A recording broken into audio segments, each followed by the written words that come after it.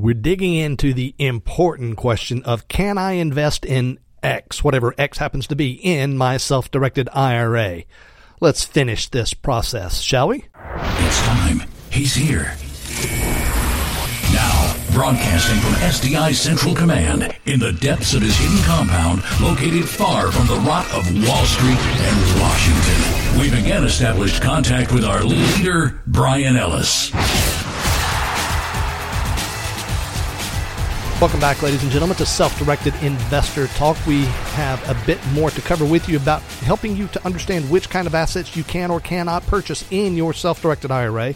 Please send your questions and comments to feedback@selfdirected.org, feedback@selfdirected.org. Now, when we left off, we were dealing with this concept of avoiding any transactions with entities to which you or any family members are substantively connected. So what does that mean? This does include any business or organizations that you or a relative own in full or in part, along with any that you may not even own at all, but over which you or a relative may exert authority, like a charity on whose board you sit, or a church or civic group where you serve in leadership, or even just a business where you're not even an owner or formal advisor, but your word holds substantial sway over management.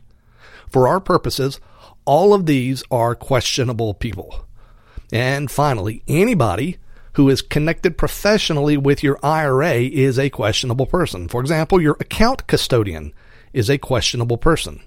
If you have a financial advisor, they are a questionable person. Any financial professional connected with your IRA is a questionable person. Okay, got it? Anybody related to you, any business or entities you hold sway over, and any professionals connected to your IRA, all these are questionable people. So with that definition, we continue onward to selfdirected.org, ASE question number 5. Will you or any questionable person be required to accept any obligations involving or on behalf of the IRA as part of this transaction? So, for example, will there be any loans involved in this transaction? Will the assets of your IRA or the IRA itself need to be placed as collateral for those loans or for any other type of obligation being accepted by you or by any questionable person? If so, you have to answer yes to ASE question number 5, this question. Now, this one is a little trickier than it seems, folks. Another way to ask it is there any circumstance under which somebody might have the right to take your IRA away because somebody didn't do something they should have, like make a loan payment or any other type of commitment? If so, your answer is yes to this question. Really, this one is tricky because some instances of this issue arise in completely surprising places. For example, does your IRA own an LLC? Does that LLC have a bank account? Does the bank account agreement contain what's commonly called a cross-collateralization clause? That means that if you have any other accounts at that bank that go below zero, the bank has the right to confiscate the account containing the IRA assets to bring the other account up to zero. Now, that's very, very common. And if such a clause exists in your banking documents, then you must answer yes to this question. Or if you don't know, say, I don't know. So to repeat, are you taking any actions which would place your IRA account as collateral to guarantee that you'll perform some obligation, you or any questionable person? Now, onward to selfdirected.org, ASE question number 6. Is the asset which you'd like to buy in your IRA, is it currently owned or controlled in part or full by you or by any questionable person? Do you or any questionable person own part or all of the asset that your IRA wants to buy? Yes, no, or I don't know. And finally, onward to selfdirected.org, asset suitability evaluation question number 7. Will you or any questionable person receive benefits at any time as a side effect of your IRA's ownership of this asset? Now, look, this is pretty broad, I know. It definitely includes the front end of the transaction. So, if you or any questionable person ends up with any proceeds, that means money, from this transaction, that's a benefit, and you should answer yes to this question. But it could involve non-monetary things too. For example, if your spouse or son or daughter are going to get a job promotion or some other perk because of your IRA's purchase of this asset, then a questionable person is receiving a benefit, and you should answer yes to this question. And this extends for the full life of the transaction also, not just the acquisition. So, for example, if your IRA is buying into a business and you or a questionable person are ever likely to take a job in the future and receive a salary or other compensation from that business, then you should answer yes to this question.